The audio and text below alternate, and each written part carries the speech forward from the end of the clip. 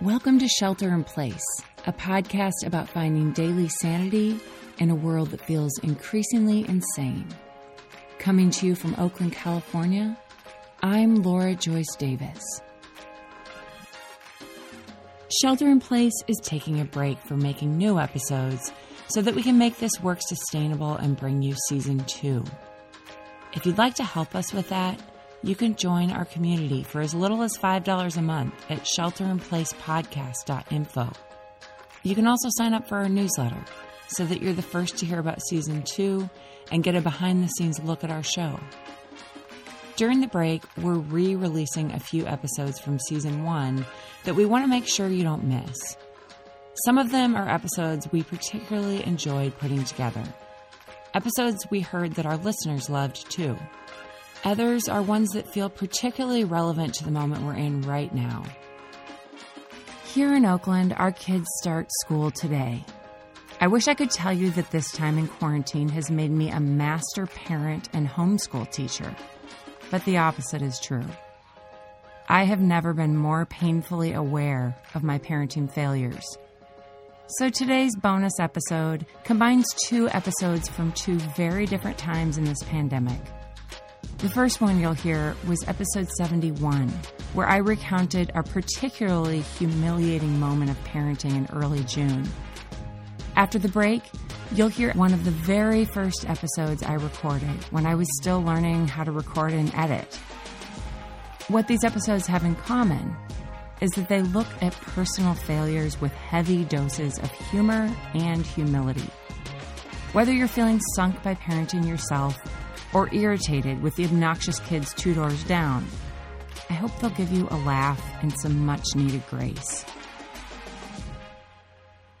Earlier this week, I got a testy email from one of my neighbors who lives just down the street. Their security camera had recorded my 3 children picking the plums off the tree in front of their house. This might have been forgivable if my kids had stopped there, but they didn't. They fetched a ladder from our backyard and carried it out to the sidewalk, where they proceeded to lean the ladder up against our neighbor's car and harvest every single plum their grabby little hands could find, even the ones that weren't ripe yet. You might think that this is the point where my shameless children trekked back home, their mouths smeared with plum juice and their hands sticky.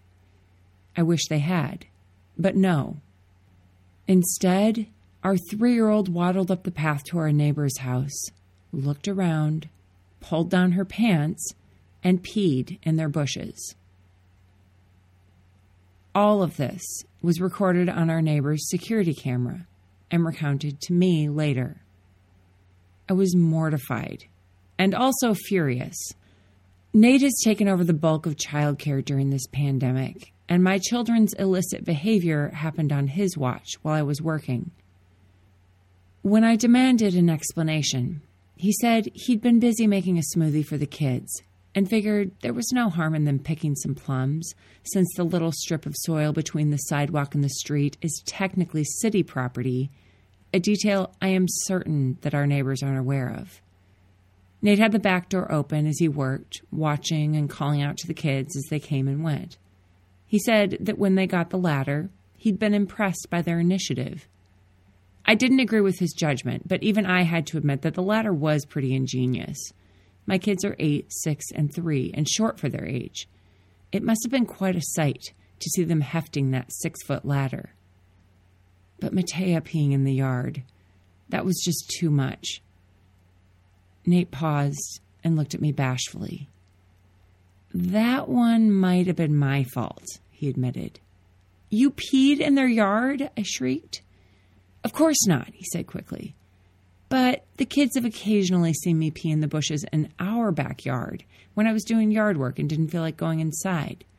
It's good for the plants. I groaned and put my head in my hands. I made Nate promise to repair the relationship with our neighbors and not to pee in the yard anymore. And to tell the kids that it wasn't okay to do it either, and make sure they didn't pick any more plums. The next day, the kids made a card saying that they were sorry. Nate talked to our neighbor and patched things up. And so goes another week of pandemic living. With children, more is caught than taught, as the old saying goes. We've seen the truth of this over and over, often in ways that are humorous. It's why our 3-year-old pinches salt from our stove-side ramekin to season all of her food, no matter what she's eating. It's why our son gripes about wasting water whenever his sisters put the tap on full blast while washing their hands. It's why our kids throw their dirty clothes in the corner of the hallway instead of putting them in the hamper. They see us do these things every day.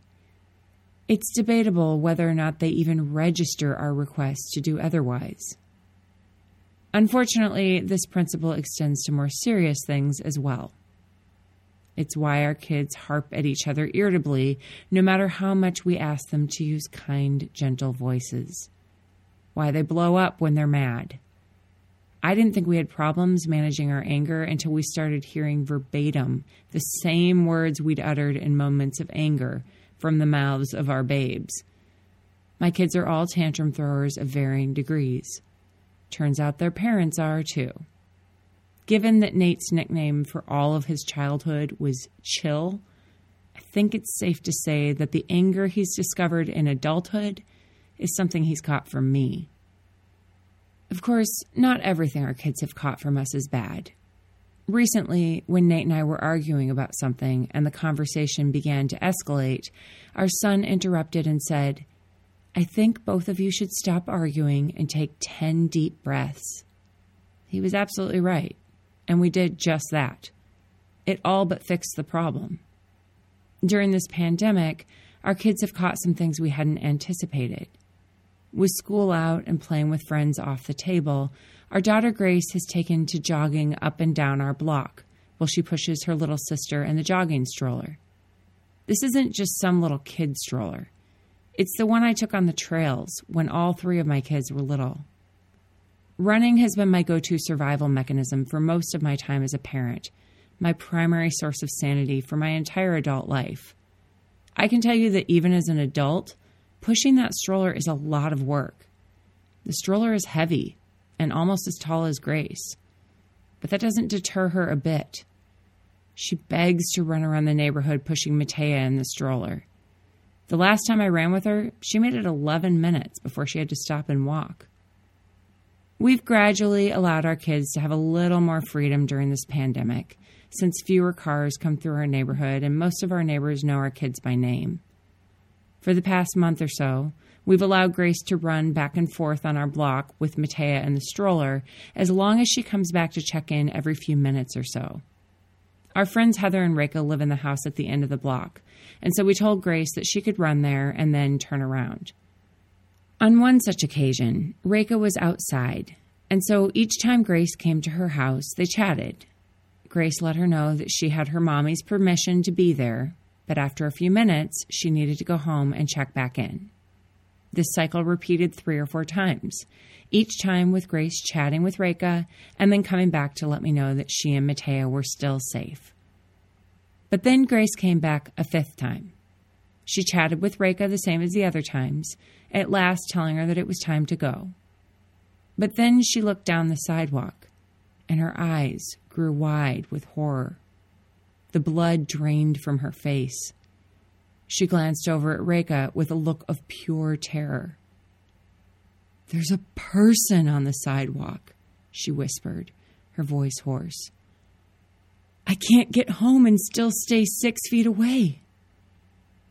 Reka assured Grace that the woman walking her way would likely go in the street to let Grace pass, which is, of course, exactly what happened, much to Grace's relief. Reka and I had a good laugh about it later. But also, we recognized the implications of Grace's reaction. For better or worse, our kids are learning to be afraid of human contact during this time. Even as a 6-year-old, Grace is on guard, walking through the world with a 6-foot radius. I'm grateful that my kids understand social distancing, but also I wonder how this life where touch is scarce will form their worldview. If they'll carry that sense of danger and self-protection into adulthood.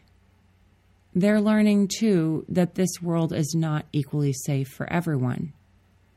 They've been to 3 different protests, all of them family-friendly and observing social distancing. They've insisted on carrying the Black Lives Matter signs they've created themselves. The protests aren't just a first for them, but for me. I don't think I ever really fully grasped the importance of protests before this time. In this area, my kids are teaching me. The most recent protest we attended was a kneel-in, held at a busy intersection within walking distance from our house. At a designated time, everyone took a knee and knelt in silence for 8 minutes and 46 seconds, the amount of time that George Floyd was pinned down, long enough to kill him. As people on all four corners knelt, even the busy street grew quiet. Occasionally, someone would drive by and honk and raise a supportive fist out the window. It was a shockingly long amount of time, long enough to feel the pavement through my jeans, long enough to feel worried that my kids, who are loud by default, would be unable to hold the gravity of that silence. But as we knelt, I heard Matea whisper, "What you doing?" And Grace whisper back, "We're doing this because there are white people in the world killing black people, and it's not okay. We have to figure out a way to make sure that it doesn't happen anymore." I teared up hearing her speak, hoping that for all of the things we've modeled wrong as parents, maybe this could be something we finally got right. And then Grace asked Matea if she needed to go to the bathroom. I breathed a sigh of relief when Matea whispered that she could wait until we got home. Until I saw Grace squatting in someone's front yard. I can get really discouraged when I think about all of the things my kids do because they've seen us do it first. We try to be good role models for them, but almost every day we fail. We read parenting books and ask advice from friends and family who are further down the line, but when it comes down to it, the biggest work we need to do to be good parents is the work we need to do on ourselves. This doesn't let us off the hook for modeling better behavior for our kids, but it gives us a place to start. And maybe that's the daily sanity today, not just for parents, but for all of us. If our kids catch our behavior by watching it, then perhaps others do too. Maybe if we start to model the behavior we'd like to see more of in our world, others in our lives will catch it too. None of us is going to do a perfect job of that. Probably there will be times when we realize that the thing others have caught from us is the very thing we hoped not to pass along. But knowing that our behavior matters can help us make different decisions, ones that will make ourselves and our world better. It's hard work to not just talk about being better, but to actually live in a way that changes things. There might be some really shameful moments of realizing your kid peed in someone else's yard because they saw you do it first. But those moments are also opportunities to invest in relationships that we might have otherwise ignored, to make the card that says, "I'm sorry," to take some deep breaths and try again. I'll be back with more of this right after this short break.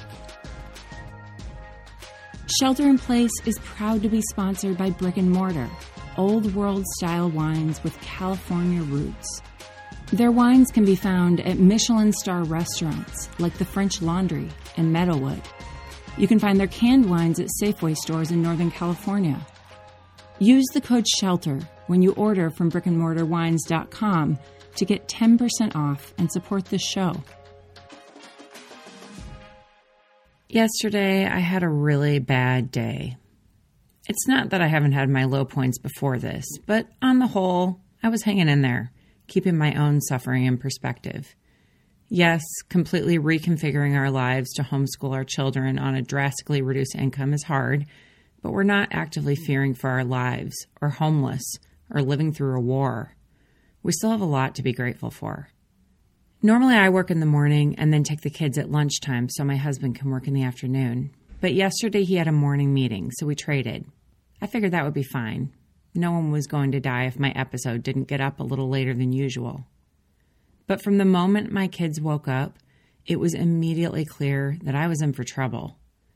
All 3 children were mouthing off, fighting with each other, and being more defiant and ornery than usual. My son in particular had woken up determined to be difficult. He didn't want to do any of the usual school stuff. He rolled his eyes at everything I said. By 10:30, our morning was falling apart. I sent the kids outside for recess, hoping that would change their mood. It was a beautiful day. But within seconds, the girls were in tears because of something their brother had done, and he was whining about how he didn't feel like being outside. All of my attempts to switch things up or make them laugh or be creative were failing. They came back inside, and my son went to the cupboard and chose a fragile wine glass for his water. I stifled my initial protest, telling myself, this is good, he's taking initiative. Maybe 8 years old is old enough to handle a fragile glass. But then he started crashing around the kitchen with it, climbing the door frame with it in his hand. I told him in no uncertain terms that if he wanted to use that glass, he needed to sit down at the table. He acted as if he hadn't heard me. I took the glass, dumped it in the sink, and told him, try again. He walked to the sink, took the empty glass, once again packed it with ice and water, and stood there drinking it in front of the open fridge door. I took the glass from him again. You're not allowed to use this glass anymore, I said. You're showing me that you're not ready. This time I put the glass in the dishwasher. My son rolled his eyes, walked to the cupboard, took another wine glass, and proceeded to fill that with ice and water. I took a deep breath and promised myself I would not act out of anger. Then I quietly took his glass from him, marched him to the back porch, and dumped his glass of water on his head. When I walked back inside, all 3 of my kids looked at me like I just pulled back my skin, Mission Impossible style, and revealed a monster. They said they liked Daddy better. I told them that Mommy needed a 5-minute timeout, and that each of them needed to decide if we were going to have a good day or a bad day. As I sat on our back porch, breathing deeply with my eyes closed, I thought, who raised these kids? Oh, wait, that was me. Our new reality felt suddenly crushing in a way that it hadn't before. This was going to be our life from now on, for months to come. Meanwhile, inside, my kids had already moved on. They were singing the song that my mother-in-law emailed us last week to help the kids learn the names of all 50 United States. It's a catchy little jingle, and my kids love it. But the song begins, the United States, I love my country, the United States. Both my husband and I had an immediate gut reaction to that first line. As my kids sang through the 50 states in alphabetical order, I thought about how my feelings for my family are a bit like my feelings for my country. Now, I know what you're thinking. It's not a perfect metaphor. I have a great relationship with my dad. But even though my family drives me crazy sometimes, even though we've hurt each other, sometimes in ways that required a lot of work to repair, even though we're sometimes really dysfunctional, they're still my family. I wouldn't trade them for another one. I love them. My country makes me crazy sometimes too. Certainly, there are injustices, things that need to be set right. We've got some skeletons in the closet that I'm not sure we'll ever fully reckon with, though many of us are trying. There are things we've done that I'm ashamed of, that I wish we could undo. But at the end of the day, it's still my country. I've lived in other parts of the world, and I'm so grateful for the lessons those places and people have taught me, one of which is that there are things my country has done that need to be made right. But when it's all said and done, this is the country that has shaped me most. And yet I can take no more credit for that, for my U.S. citizenship, than I can for the family I was born into. That first line in my kids' song makes me squeamish because my feelings for my country are complicated, maybe far more complicated than my feelings for my family. And yet I suppose in the same way that I love my family with all its imperfections, I do love my country, too. That doesn't mean there aren't things that need to change or that I should be passive. If no one ever pushed back and fought against injustice, women might still not have the right to vote. Slavery might still be legal. We still have more work to do. But with both my family and my country, if all I do is gripe and feel angry, everybody feels bad. We have to find some way to move forward as a family and figure out how to work together better while acknowledging that we still have a long way to go. I have a friend whose name I can't share who is working on issues related to our global pandemic, pretty close to the top. For years, he's been the person I go to if I need to check my own politics. I've learned from him that what we read in the media, even high-quality media that is trying hard to get it right, often isn't the whole story. With COVID-19, it's only been in the last couple of days that major news sources have published what my friend has known for a while. The National Security Council has been out front on COVID-19 from the very beginning, quietly working behind the scenes, while a very different message got out to the rest of us about what was or wasn't being done. I've included these published stories in my show notes so you can read them for yourself. When I feel down on my family, when it seems like we are all dysfunction and no joy, one of the things that helps me is to be on the lookout for the things we're doing well. My son, who defiantly disobeyed me yesterday, is also the big brother who loves to read to his little sisters and comfort them when they're sad. Last night at dinner, out of nowhere, he sat for 20 minutes, solemnly asking questions about what it was like for the Native Americans when the first settlers came to this land. The same kids who were mouthing off to me yesterday are also the kids who take pride in helping out with cooking and cleaning and setting the table and writing each of our names in tape on the placemats.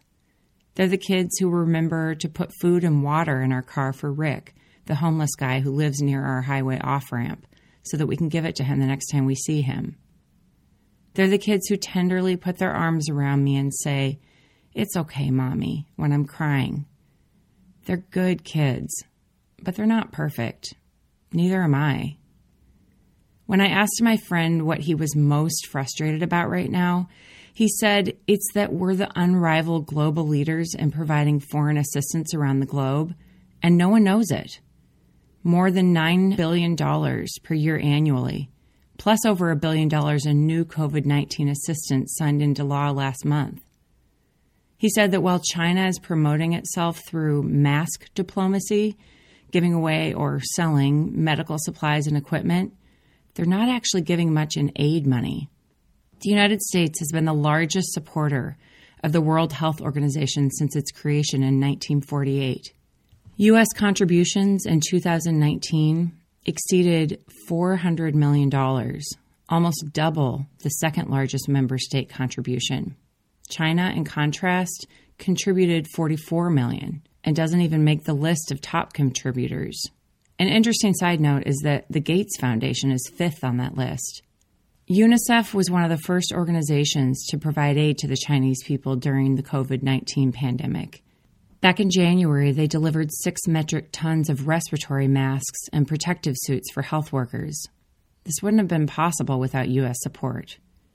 In 2019, the U.S. contributed more than $700 million to UNICEF, compared to China's $16 million. In 2019, the United States contributed nearly $1.7 billion to the United Nations Refugee Agency, making it clear that we do care about human suffering no matter where it occurs. China contributed $1.9 million. These numbers are just the U.S. government's contribution. That's not even taking into account the $1.5 billion in COVID-19 assistance tallied so far from the U.S. private sector and nonprofits. Even as I read these numbers, which you can find on the U.S. Department of State website, it feels like a pissing contest to say them out loud. I want to be clear that I think it's great that China is providing medical equipment and masks and PPE to countries around the world. But my friend pointed out that these boxes of stuff cost little and have a high propaganda value. China hasn't yet stepped up their offers in foreign assistance, that is, in money, much at all. I found this quote by Secretary Michael Pompeo on the U.S. Department of State website, written on March 27th, just a few days ago. Whenever you see high-quality, effective COVID-19 aid being delivered around the world by UN humanitarian and relief agencies, what you are seeing is the generosity of the American people and those who share our humanitarian values. We are by far the largest contributors to organizations like the UN Children's Fund and the World Food Program because we believe in effective multilateralism that is focused on helping those in need, not scoring political points. This is what true global leadership looks like. Yesterday, when I went back inside after the water incident, one by one my kids told me that they had decided to have a good day. I wish I could tell you that the rest of the day was smooth sailing, but it wasn't. We muddled our way through the morning, and in the afternoon, my neighbor's yard guy used power tools on and off for the better part of the next few hours, making it impossible for me to record. The kids were still fighting with each other at dinner. We got through it. Some days, that's the best we can do. There was a point yesterday after I came back inside when my middle daughter looked at me tearfully and said, "Mommy, do you hate us?" I sighed and put my head in my hands. "No, sweetie," I said. "I love you more than anything. You 3 kids and Daddy are my favorite people in this world. But do you ever feel like you hate Daddy and me?" She hesitated and then nodded. "But you know we love you even when you hate us," I said. She nodded again. "Sometimes," I said to my daughter, "the people we love most are the ones who make us the craziest." When I see the numbers that illustrate the help my country has extended to the world during this crisis, I wonder if it's possible to hold both our outrage over the things that we still need to change, while also celebrating the ways that we've cared for the world. This might be a rare chance for our highly polarized country to come together on something. I wonder if even in the moments when I feel like I hate my country, I can remember that there are things that I love about it, too.